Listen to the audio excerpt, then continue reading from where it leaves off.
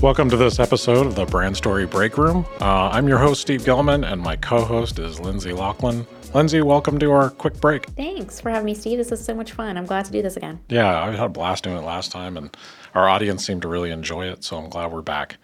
So we're going to take a few minutes here today, and like last time, Lindsay and I each picked a brand or an aspect of something a brand is doing to talk about. And I think today we both picked soda companies, didn't we? We did. Too funny. I know. And so we never know what each person picked until we're just about to start. So, Lindsay, do you want to lead off and talk about yours a little bit, and then I'll jump in with mine? Sure. So this one takes me back almost 12 years ago to my very first interview here at Gravity. And something to this day I remember you asking me, Steve, is if I had any favorite brands. And my response then is the brand that I chose for today, which is Coca-Cola. And what I just love about this brand in particular, and that made me want to talk about it today, is their marketing campaigns. So I love the feeling of nostalgia that their campaigns have, and how, they're not talking about the recipe and the ingredients or, what the taste is like. It's really about connection and building an emotional connection with people who drink Coke. So they've had a couple of campaigns over the years that have stood out to me, but there's one in particular that is kind of my favorite. So, they've done everything from the famous Christmas campaign that featured Santa drinking a Coke, to their "I would like to buy the world a Coke" campaign. Yeah, that's iconic. It is. I feel like so many of theirs are, Yeah, they which really is are. something I love about them. There was one that they did back in 2009 that I think first really started making me pay attention to their marketing more. And it was the Open Happiness campaign. I don't know if you remember that Yeah, I one. do. That was a great campaign. It was so cool. For those who maybe don't remember it, it was when they placed some special Coke like vending machines in different places. There's one that they had placed on a college campus, and it, of course, gave out, so many cans, almost an endless supply of Coke, but it also dispensed things like flowers and pizza and just, things that imagine being a college student, right? Walking up to that and getting flowers out. Just so cool. So that one made me start to pay attention to them. But the one that is my favorite came out just a few years later. It actually launched in 2011 in Australia, and then just spread like wildfire from there. And it was the Share a Coke campaign. So this is the one where Coke put people's first names on cans and bottles. So they kind of removed their logo and replaced it with, Steve, Lindsay, John, just the most popular names in each country. And it was just such a cool idea. I loved it. I remember going to the grocery store, and looking for my name and my family's names and friends' names, and just being excited because, I mean, how often do you get a product like that and it feels personalized to you? Yeah, not very And often. it was so cool to be able to share those with, friends, and family and things like that. I had forgotten about that campaign, and that certainly caused a big stir at that point. And was very popular and did great for them. I think one of the things that is such a through line for them is how good they are at emotion and evoking those feelings of nostalgia and the feelings of connection with people. They really are. And what that actually ties into something I think is so cool. So, the font that they used for the people's names on the cans and bottles, they weren't able to use the Coca-Cola font. That was what they wanted to do originally. But because of trademark issues and things like that, it was going to get too messy. So, they designed a brand new font to use for that was similar to the Coca-Cola font, but just a little different. They named that font You, because that's what they want their focus to be. It's always on you, the customer, not them, the company. And I think that speaks volumes. That does. I mean, they're some of the best in the business at what they do. And, Hmm. I mean, I think they're one of the best examples of they're not selling a beverage. They're selling connection. They're selling, Right. you know, a feeling to consumers about living and being connected and helping each other and doing all these things. And, it's soda, but it's not at all what they talk about. Right.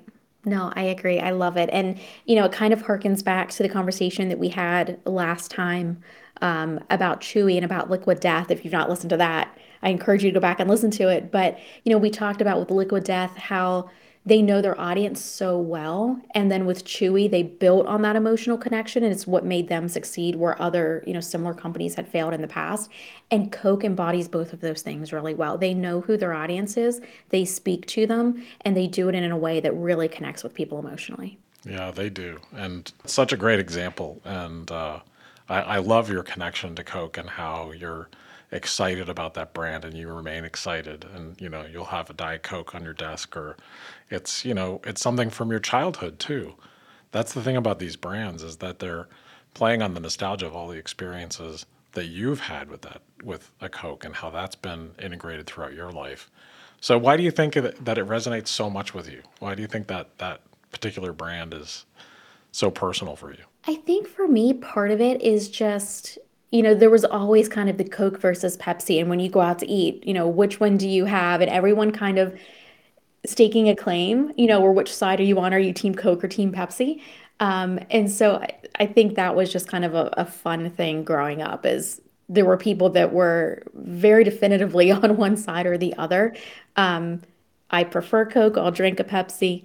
But just, I feel like there's so much equity with their brand. And I feel like they work really hard to build and maintain those connections. And I think in today's world, and when you look at a company that big, it would be easy for them not to do that. And to just come out with something that, thinking of a lot of the, beer advertisers and things like that, they try to be splashy or, be funny or something like that. And if you were to tell me the premise for some of their spots, I would likely remember them, but I couldn't always tell you the company, that or the brand behind them. But with Coke, I feel like you can. And I just think they do such a good job at that. And I love how that's just ingrained in who they are. Yeah, I mean, their DNA is consistent with their brand all the way through. I mean, when you think about all the way back to, I want to give the world a Coke through today, they don't just do trends and try to be shocking or try to be this or try to be that. They know who they are and they stick to who they are emotionally. And that's what I think connects them with so many people, is that they're so consistent. Yeah, you're absolutely right. That's cool stuff. Yeah. Thank you for bringing that. What a fun thing to talk about. And then what I think is really entertaining today is that I chose Coke's rival Pepsi to talk about. It's the battle of the It is brands. the battle of the brands today. It's the battle of the soda brands today. Hmm. And I didn't bring them up because I'm a giant Pepsi fan.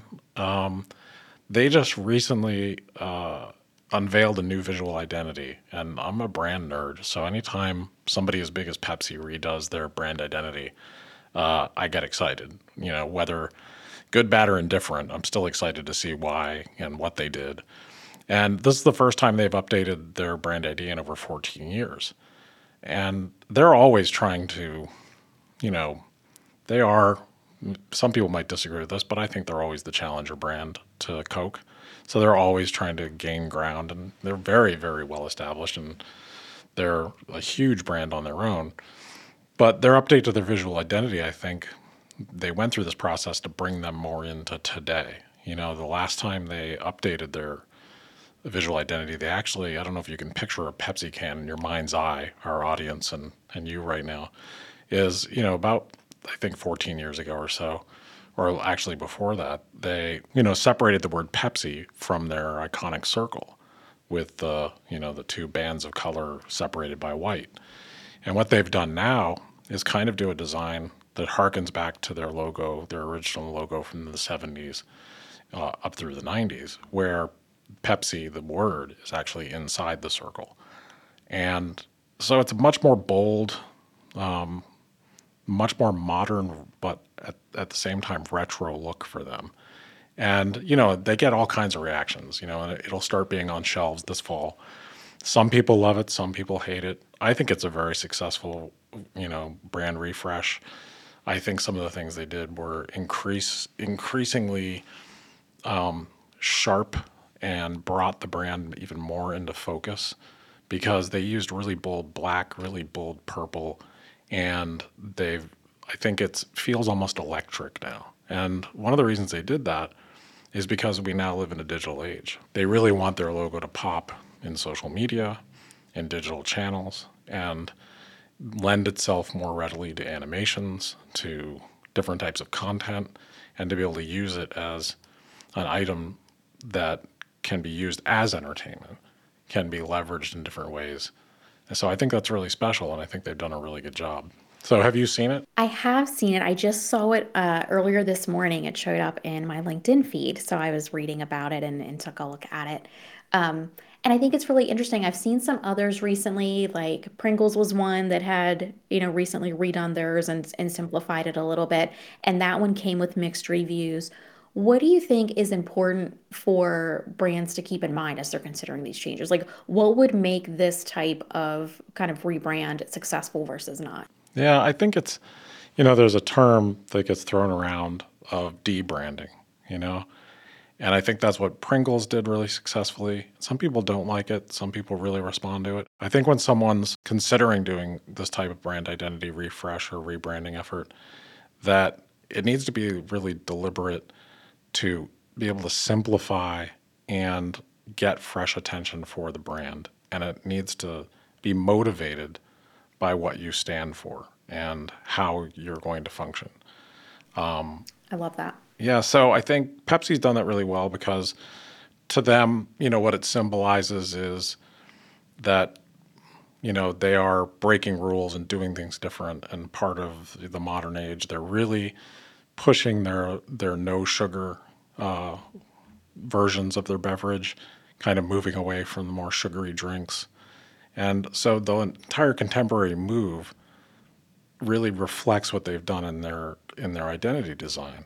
So that sort of debranding effort where you get rid of all the non-essential stuff that you thought you needed in the past and simplify your logo mark and simplify your brand ID around a central idea.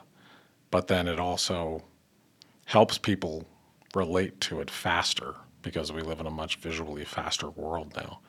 That I think that's some of the things they had in mind when they were doing this. That makes sense. As far as you said that they had moved, their name back into kind of the icon part of their Yeah. logo and put it in that white part of the circle. Do you think that was because of digital and so many profile pictures and things like that being circles and now their name is included all the time and not cut off? Yeah, I think that's one of the primary reasons they did it. And, the fresh attention that it would bring is Hmm. because a lot of times, the bug of your logo or the simplest shape of your logo is going to get used the most by when it was separated out and they had the icon and then they always had to include the word Pepsi next to it. That gets much more cumbersome on digital platforms.